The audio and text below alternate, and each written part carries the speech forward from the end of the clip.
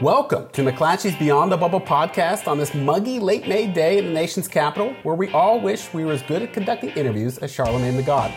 I'm Alex Roarty, political correspondent for McClatchy, coming to you from my humble abode in Washington, D.C. Today, I am overjoyed to be joined by Francesca Chambers, a White House correspondent for McClatchy and, as I learned this week, a master of the form email fishing for information from sources. Francesca, welcome to the show. Thank you. That's a pretty high compliment. Maybe not a master yet, but I'm working on it. I think you're a master. You're a master compared to me, anyway, at it. And of course, we are pleased to welcome back to the show Adam Wollner, McClatchy DC's political editor, who returns to us after a few days of R&R over the Memorial Day holiday. Adam, what'd you do? You know, I just kind of laid low. Yeah, I think a lot of people are sort of hesitant to take their vacation days right now because they're like, there's nothing for me to do. I can't go anywhere. But having an extra long weekend definitely did the trick. Just a couple extra days to lay around and watch, more Netflix and Hulu, basically just what I've been doing for the last 2 months anyway. So definitely felt very refreshed coming into this week. So, I'm feeling like I have a lot of energy for this podcast today. Wow. Okay. Well, yeah. We'll see about that. We'll see. Yeah, so watch out. Hopefully you can deliver on that promise, but we'll see. Coming up, we are going to assess Joe Biden's relationship with the African American community a week after his infamous gaffe that, quote, "you ain't black if you're supporting Donald Trump." It's a remark that subsequently rippled through the political ecosystem and raised fresh questions about whether the former vice president is going to get the kind of overwhelming support from black voters that a Democratic nominee for president absolutely has to have. But first, even by Donald Trump's standards, his conduct in the last several weeks has been bizarre and irresponsible. In the middle of what might be the country's worst crisis since the Great Depression and World War II, he has launched a sustained and vociferous campaign accusing MSNBC host Joe Scarborough of murdering a former staff member in their congressional office. Let's not mince words. The accusation is unfounded and nothing more than a conspiracy theory. And it comes amid a flurry of other rants from the president and those close to him, including an ever-expanding list of grievances that includes everything from voting by mail to making fun of Biden's decision to wear a mask in public. The most pressing political question, though, Francesca, and this is a political podcast, is whether any of this hurts him in the upcoming election.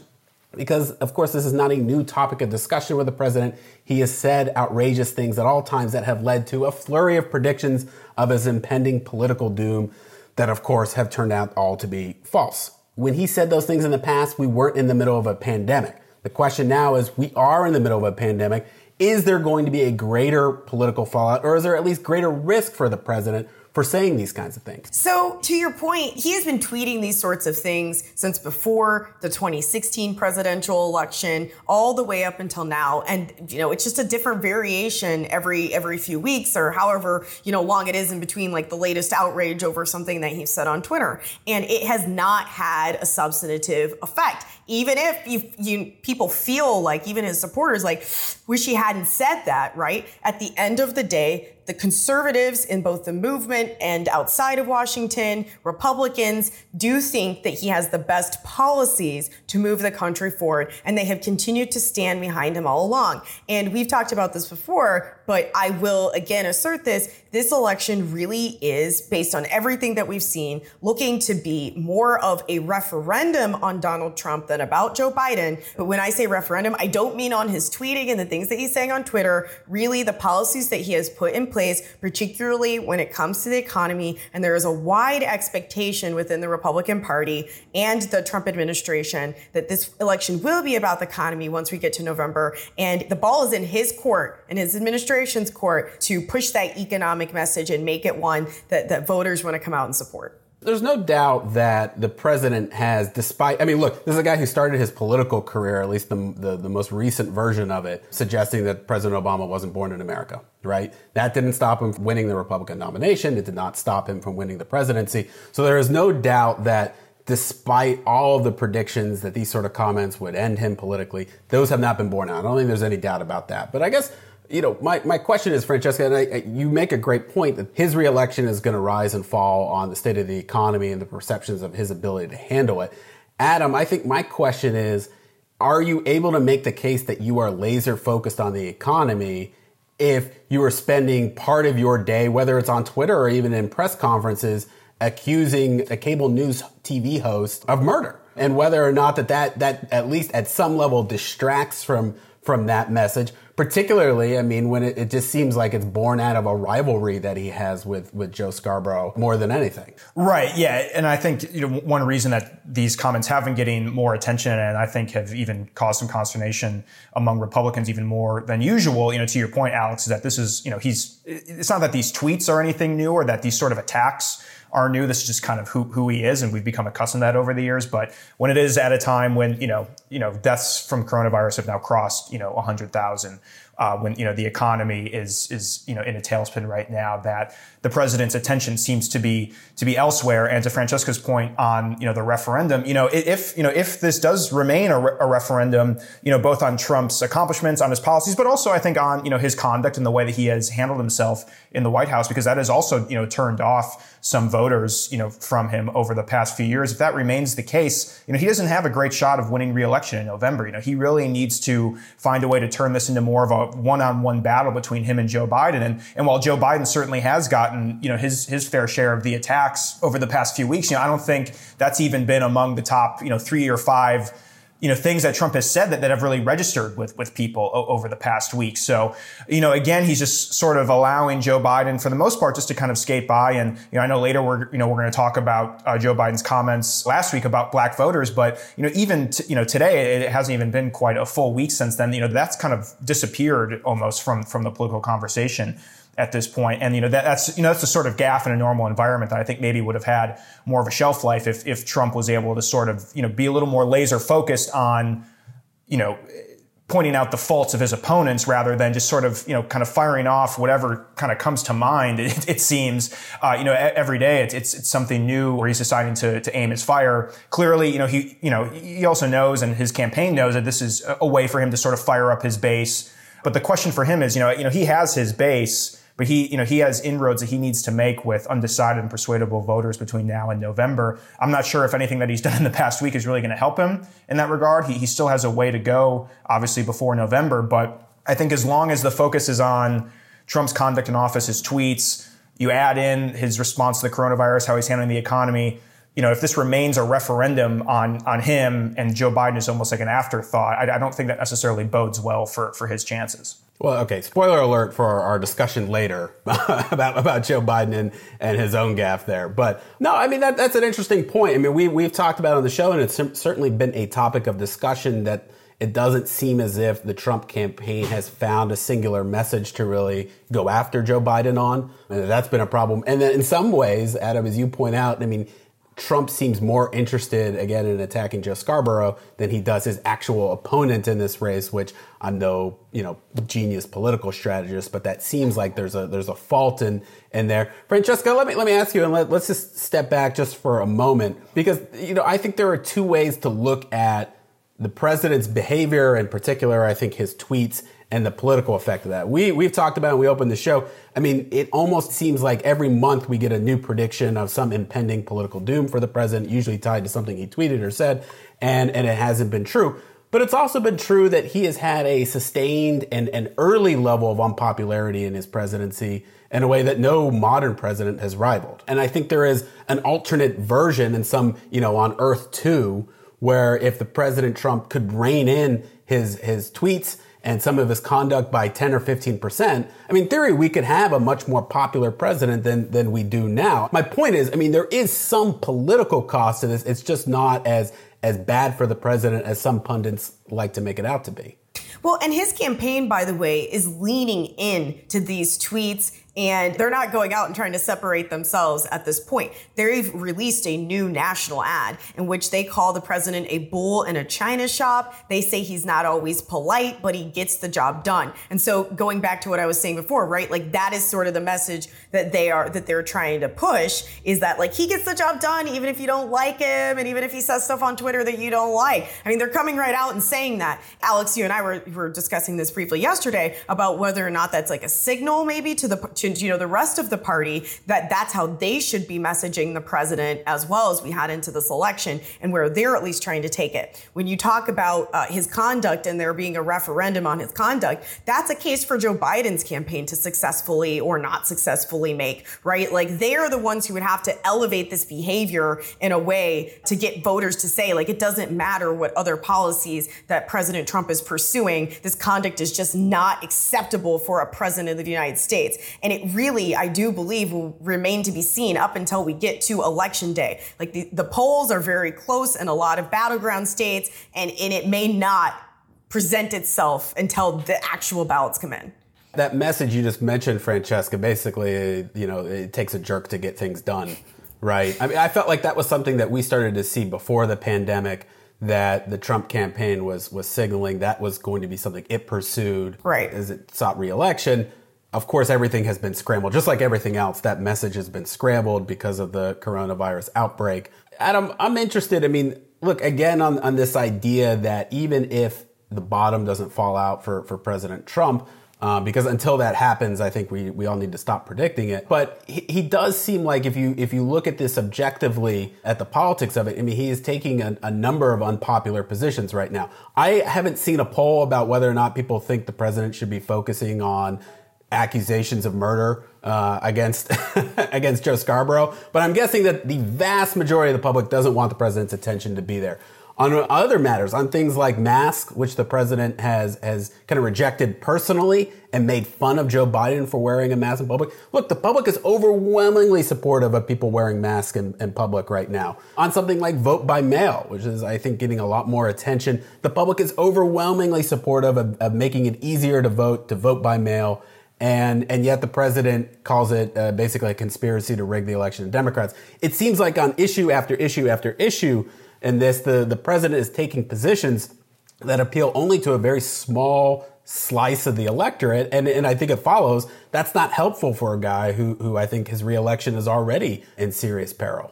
I think really, I mean, what this comes down to is, if you just look at Trump's actions, whether it's from the past week, the past month, since he took office, what has he really done to expand his base? And to me, it's not clear there is really anything that he has done to do that. And you look at the 2018 midterm results where Democrats obviously had, a great election, and, a lot of that caught up to them because, certainly he can try and follow, his kind of very narrow path that he took in 2016 to win re-election, where you're losing the popular vote, but you're eking out wins in these key battleground states of, Wisconsin, Pennsylvania, Michigan, get the Electoral College victory. But right now, the president is very much on defense, both in, if you look at it structurally from, the coronavirus, from the economy, some of the polls that have come out, he's trailing in not only, a lot of the battleground states that we have been talking about, kind of those core groups, but all of a sudden, states like Georgia, states like even Ohio or Iowa are potentially starting to look more competitive than we thought. And Republicans are realizing this. I think to your point about Joe Scarborough,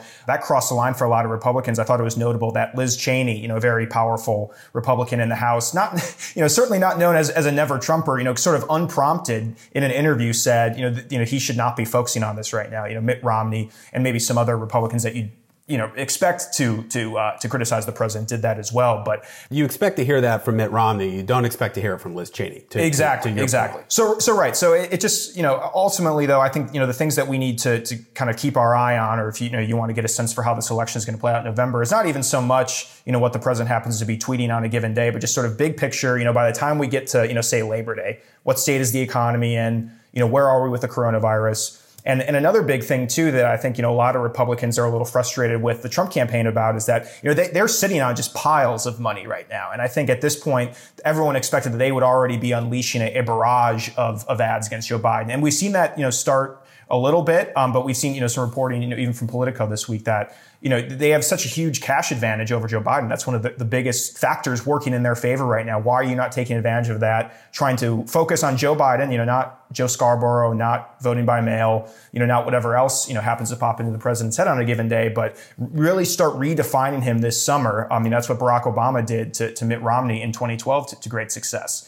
if he does start to do that, I think that is one, factor that could sort of alter the course of where things seem to be heading right now as well, in addition to just sort of the structural, economic and health factors that, in a lot of ways are outside of the president's control. What I would say about the president and what his campaign is thinking, though, is they don't feel that they need to expand the base. They feel that they just need to turn out more of the base than they did. They feel that they did not have a very good operation in 2016 when they were very scrappy. There weren't that many, people working for the actual national campaign. They didn't have any experience in politics whatsoever. And they were able to win. I mean, by the hair of their chitty chit chit, but they were able to win then. And so now their belief is, and whether, not saying that this is how it's going to play out, but their belief is that with a much better operation and a significant cash advantage, as you pointed out, like this time around, they are able to just collect more data on their types of voters and turn those people out, that they'll be able to expand the map in a way by turning out more people in states, right, in additional states that weren't even in play for them. They use an example like Minnesota, where they basically had like no staff at all, and they came very close. They're putting a significant investment into that state this time around and believe that they will be able to flip it as a result. Right. And I would just say, as one potential counter to that, the Trump campaign yesterday started laying down some new TV ad buys in a handful of states. And they're all in states that Trump carried in 2016. So, they do talk a lot about expanding into states like Minnesota, New Hampshire, New Mexico, and others. As of right now, at least, they're not spending there. And in fact, they're starting to spend in a state like Ohio, which he won by 8, Iowa, which he won by 9. But again, just comes down to the point that, for Trump to win, he's probably going to more or less have to follow the same path to victory that he had in 2016. And that remains a viable path for him. It just seems like, kind of by the day, when we're seeing these actions from the campaigns on where they're spending, we're seeing some of the latest polls. Joe Biden right now seems to have at least more paths to victory. Whether or not they're as viable as Trump's, at this point, who can really say? But I think that's the concern right now, if you're Trump or you're the Republicans, is that, Trump seems to really be limiting himself in terms of how he can win. And there seem to be just, kind of emerging avenues for how Joe Biden can find that path to 270. Well, while he still hasn't have a Veep, that's another key thing. Veep sticks. Yeah, and obviously that'll be another huge factor to watch this summer as well. He said yesterday during a fundraiser that he's hoping to have that choice by August 1st. And I think, as we've talked about on this podcast, whoever he picks, I think will also say a lot about what path he wants to pursue. Does he go with, more of a progressive like Elizabeth Warren to shore up that base and potentially win over some of the Bernie Sanders supporters who are still more skeptical of him? Does he go with a Kamala Harris to help boost black turnout in Milwaukee and Philadelphia and Detroit? Or does he go with someone like an Amy Klobuchar who can maybe help bring over some of the more white working class voters in those Midwestern states? I think that'll be a big tell in the coming months to see. There are a number of ways right now I think that the Biden campaign could see getting to 270, but what is the strongest and the best path? Because that's another thing we learned from 2016, right? Is, a lot of people thought Hillary Clinton was going to be able to reach into a lot of these other states that weren't necessarily traditional battlegrounds before locking down some of those key blue wall states. So that'll be interesting to see how that plays out over the summer. I just think the overall takeaway is you don't want to over predict. You don't want to read too much, particularly read into it too much with this president. But look, April and May have not gone the way that they had hoped a year ago in the re-election campaign. And there are obvious reasons for that are beyond their control. But I think even beyond that, again, instead of trying to manage this crisis in the best way politically for him, it hasn't always worked out of that. At least that's the view from here. And it seems like it has put them in a difficult position as the summer begins and the real campaigning begins, as he tries to try to change this race against Joe Biden, which right now, again, I don't think is going great for him. Let's be real. It's the perfect time to go back in time with the stories of hip-hop's craziest parties, nastiest beefs, flyest fashions, and best verses. Like, that's an all-time underrated, unbelievable beat. And maybe I'm a sick man, but that is the part of the game that I love. It's like chef's kiss. Coming at you from Mogul, the Mogul Mixtapes. Catch new episodes every Wednesday. Listen for free on Spotify. This is hip-hop to me. That seems like as good a segue as any for our next topic, Joe Biden, who has spent most of the time since the pandemic began and when he won the Democratic nomination. Those two things happened almost simultaneously. Of course, staying in his basement, doing mostly safe campaign events, avoiding the kind of gaffes that he is infamous for in even Democratic circles. But I gotta say, last week, that streak finally ended. And what I consider, just personally, like a first ballot Hall of Fame gaffe, the kind that we are going to remember, I think, when we think of gaffes in the coming years. You know, when he said in a popular morning radio show that, quote unquote, you ain't black if you're thinking of supporting Donald Trump right now. Now, this is a comment that is offensive in some very obvious ways, particularly to a lot of many African-American Republicans. And it reignited, I think, controversies on a couple of fronts. One, it really reminds everyone that Joe Biden is prone to saying dumb things on the campaign trail, right? I mean, this was his MO even when he was Barack Obama's vice president. There were a lot of political concerns. Who knows what he was going to say when he was out in public? But I also think the comments brought a lot of fresh scrutiny to his relationship with the African-American community. To get a few things out of the way to start with here, I don't think that this gaffe in and of itself is going to significantly affect that vote, right? I mean, few individual gaffes always receive a lot of attention, rarely move a lot of public opinion. And I should say that he is also going to win, of course, an overwhelming share of the black vote. I think we can stipulate those two things at first. But moving forward, look, him winning an overwhelming share of the African-American vote isn't necessarily enough. There is a big difference between him winning 90% of the black vote and 85% of the African-American vote. It matters in states like North Carolina, Michigan, Pennsylvania, Wisconsin, just about any battleground state you can pick, whether or not, Biden's margins with the African-American community could mean the difference between winning and losing. And Adam, this is my question to you is, on those margins, big picture right now, how much concern is there whether or not Joe Biden can hit the same kind of level of support and turnout that we saw from someone like Barack Obama in 2008, 2012? Yeah, I think that concern was there even before this comment. I mean, Alex, you and others have written about that already this campaign, and you've seen it in some of the recent public polling that a lot of the places where Joe Biden has the most room to grow is still among black voters. Still a decent amount of undecided or don't support either him or Trump at this stage in the race. So, clearly, Democrats have had some concern, particularly with younger black men, about are we going to be able to fully bring them into the fold? And normally the concern, for Democrats among black voters would be, we just need to get them to the polls because otherwise, there's a concern that they would stay home. Trump and the Republicans, and I think some Democrats would agree that there's actually a little bit of an opportunity for them to win over some of those particularly younger black men. And like you were talking about, Alex, just cut into those margins a little bit, right? We're not talking about Trump somehow winning the black vote, but if it's, 85-15 versus 90-10, that makes a huge difference in these battleground states that are only decided by a couple thousand votes.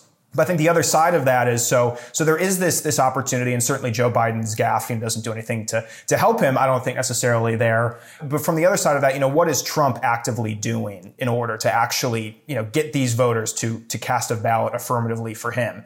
And I think, it's not entirely clear that, he has a successful strategy to do that yet. And I think, one thing that really stuck out to me this week, I think if he really wanted to make a strong play for that vote, why hasn't he been a little more out in front, with some of these racially charged, instances that have been dominating the news in the past few weeks, right? We haven't heard him say all that much on George Floyd in Minnesota. He sent a couple tweets about it, but we haven't heard him, make any sort of other public statements about that. It seems like, there are opportunities there, where he could sort of step up and use his bully pulpit to be a leader and say, I'm going to stand up for black people in this country. So I think clearly the events of this past week aren't going to, swing a bunch of voters in one direction or the other. But I think what, sort of the past week has indicated is that, there is, a decent chunk of the black vote that's still undecided. They may stay home. They may vote for Biden. Trump maybe has an opportunity to make some inroads there. But both campaigns still have a lot of work to do.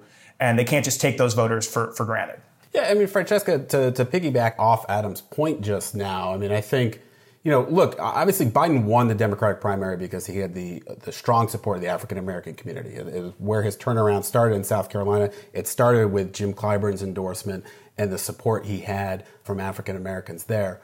But the question we're asking, it's not about middle-aged or older African-Americans. I mean, I think by and large, Biden is going to win them in huge shares and at the level of support that he needs to. We're really focusing on younger African Americans, where look, a lot of them supported Bernie Sanders in the primary. A lot of them hold it against Joe Biden. A lot of the policies that he has advocated for over his very long career in public service, most notably the 1994 crime bill, or they just see him as part of a political establishment that has not delivered for their community over the preceding decades.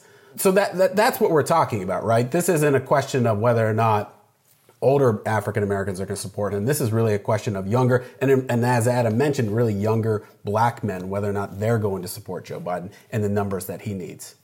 So a few things. So for President Trump, you know, he does have an opportunity here, as Adam said, but it's fraught because of the first half of the discussion that we had. Part of the reason that you haven't seen President Trump get up and talk about what's going on in the black communities this week is because in order to do that, he'd essentially have to take a myriad of other questions from reporters. And on Monday, when he did that, he's getting asked about Joe Scarborough. He's getting asked about moving the convention out of North Carolina. You know, he gets asked all these other questions that often he would blame that on the media that distract from what he wants to talk about, but it really stems back to the things that he's tweeting, and they're following up on the things that he's tweeting, asking for additional details. And so that's part of the reason why he hasn't taken up that opportunity to talk about this. Like yesterday when he was leaving to go to Florida, he didn't take questions. And that's part of the reason why he doesn't sometimes. When it comes to the things he could do to improve his standing with the African American community, COVID-19 is a really excellent example. And the White House just based on the sources I've talked to, just absolutely mishandled the situation. They did not engage with black leaders early on the way that they could have and they should have. And they have made attempts to do that since, but we're still waiting to see any sort of a policy from them on how to reduce the number of COVID deaths and spread in the African American community and what they plan to do, the investment they said that they're going to make, both economically and health-wise in that community. The White House, continues to say that it's something that they're working on. But my point being that despite all of the early reporting and attention focused on this, they still haven't actually done that. Privately, they are working in states to encourage them to increase testing in low-income communities, but they haven't really put a national spotlight on that specific angle and use the bully pulpit, as Adam was saying, to do that. On a campaign point, before we move on here, I just also wanted to say that you do see that the Trump campaign and the president seem to recognize that he does have a problem, though, and that he needs to just overall start to turn this around, because you did see that huge shakeup in the communications department where he brought in a new press secretary who had been the spokesperson for the Trump campaign. She has been a lot more aggressive from the podium than we've seen recently. I mean, certainly we weren't having briefings at all before that, but she is getting up there, right? And every single day comes in clearly with a plan, hoping that they'll get to one of these questions so that she can just smack down the media, and they're, turning that into a clear re-election strategy here as well. And so you don't have that kind of shakeup this point 6 months before a presidential election, unless you think that something needs to change and you think that you need someone more political in there to do it. Yeah, Adam, I don't think this is going to be the first time that we talk about a Joe Biden gaffe on the campaign trail. It is no. a time-honored tradition for political reporters to fixate on these things. And as I said earlier, I mean, Biden has a long history and career of making these kinds of statements that generate a lot of controversy. I guess the question is whether or not it's going to be overhyped. Whether or not these comments or the perception that Biden... Let me ask you the question this way, because I think this is a little bit more interesting. The perception that Biden says a lot of off-the-cuff, dumb or controversial things, is that really going to hinder him in this election? Do you really think that maybe, if nothing else, convinces his campaign and his team of advisors to maybe hold him back from the public a little bit? Maybe don't engage with Donald Trump in an unstructured way, in the way that maybe we would see some of the other presidential candidates, if they had won the nomination, that they would have engaged Trump? Or do you think it's just all overhyped? Yeah, I mean, I certainly think that, that's obviously something that his campaign has to be mindful of. And it's, I think, one of the reasons why they don't mind that he's been kind of confined to his basement for the first stage of this general election campaign, where he's not necessarily in the spotlight every day, because, he's not getting the scrutiny from the media every day, and certainly not from Trump every day. And, by all the factors that we've been discussing, things seem to be going pretty well for him. But as things do start to open up and he does start to do more interviews, and, at a certain point, if he's going to be able to reappear on the public campaign trail, and that's certainly something that I think, the Biden campaign is going to have to keep in mind. It's just a question of, he's going to have these gaffes that drive the news cycle for, a day or two. He's, even with, his comments last week, he pretty quickly apologized and sort of snuffed that out just because, just the way the news cycle, moves now. It's, we're just so far beyond that. So I think the question is, it's almost certain, right, that he's going to have some sort of verbal stumble now between now and November. It's just a question of, is it something that is going to really be enough, particularly when stacked up against everything else that's going on with the economy, with coronavirus, with what Trump is tweeting or saying on a daily basis, right? Just how does that all stack up? So, I do think, his gaffes do tend to get overhyped a little bit. And on the flip side, I think his sort of off the cuff, remarks that maybe show a little bit of authenticity, that's something that some voters like about Joe Biden too. So I think there's sort of a balance the campaign is going to have to strike there with, at a certain point, he is going to need to get on the campaign trail and interact with voters in a way that isn't just through, a video screen like we're doing now, and have some of those more personable moments, because that is when he can be at his strongest as well. But then on the flip side, he can also trip up, and it can be a weakness of his, just his abilities as a politician. So I think it'll be a balancing act for the campaign for sure. Well, like I said, I think it is a topic we will be revisiting maybe early and often during this general election. So something to keep an eye out for. Before we go, we are going to turn to what is my favorite segment every week, where Adam and Francesca are going to tell you, the listeners, something fresh, new, original, or interesting from their reporter's notebook. Francesca, you're up first. Well, I want to stay with the economic theme that we've been following, because I do think that the economy is just going to be huge. And so one thing that the White House has been looking at is ways to get direct payments or incentives to businesses, anything to jumpstart this economy. And they're still considering options. But over the past week, unemployment has been a huge issue. The unemployment numbers just keep continuing to rise. And what do you do about that? And so one thing that Democrats have been pushing is this idea of $600 a week benefit for workers that's supposed to expire in July, and they would like to see that extended. But the White House has told me that they are adamantly against it. It could still happen.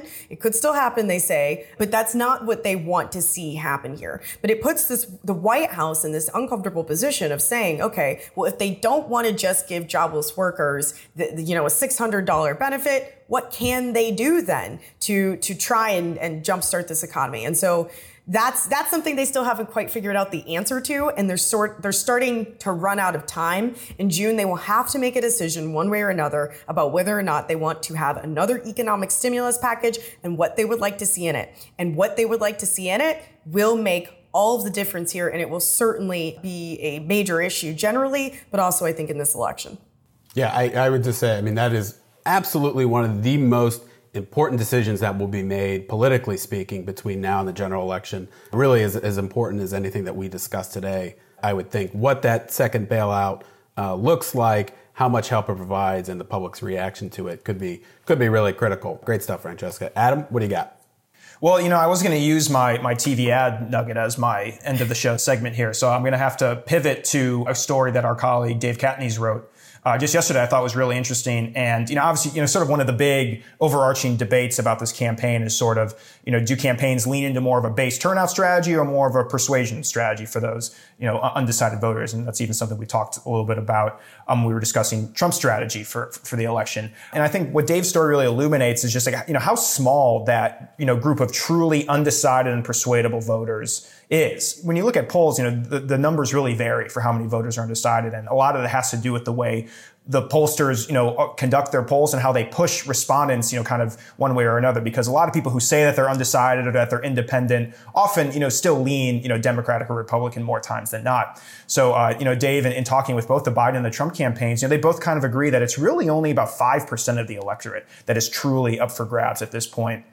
And obviously that's going to take up a lot of their resources and attention over the next few months because, obviously, turning out your base, as we talked about, Trump doing, riling up conservatives on Twitter, Joe Biden, as we talked about, trying to maybe help close the gap with black voters, with progressives, obviously, this is going to be the pivotal group, these undecided voters, and Trump and Biden are both very heavily targeting them. Just kind of keep that number, in mind as you're kind of looking at various polls. It's really probably only about 5% of the electorate here that is, truly on the fence. And chances are they're not going to decide until a couple of days before the election.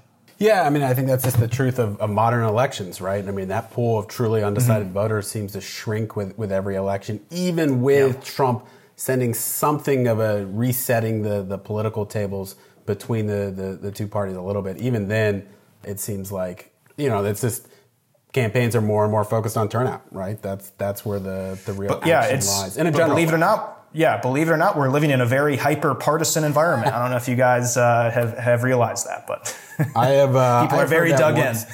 I have heard that once or twice before. Okay, mine is just highlighting a quick poll that I found really interesting anyway.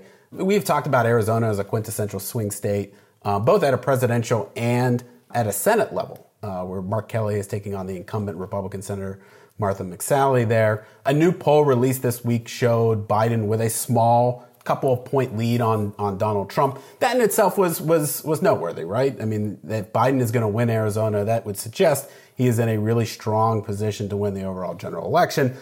But maybe even more interesting in this poll, the Democratic candidate, again, Mark Kelly, beating Martha McSally by a huge margin, actually 8 points larger than what Joe Biden was leading Donald Trump by.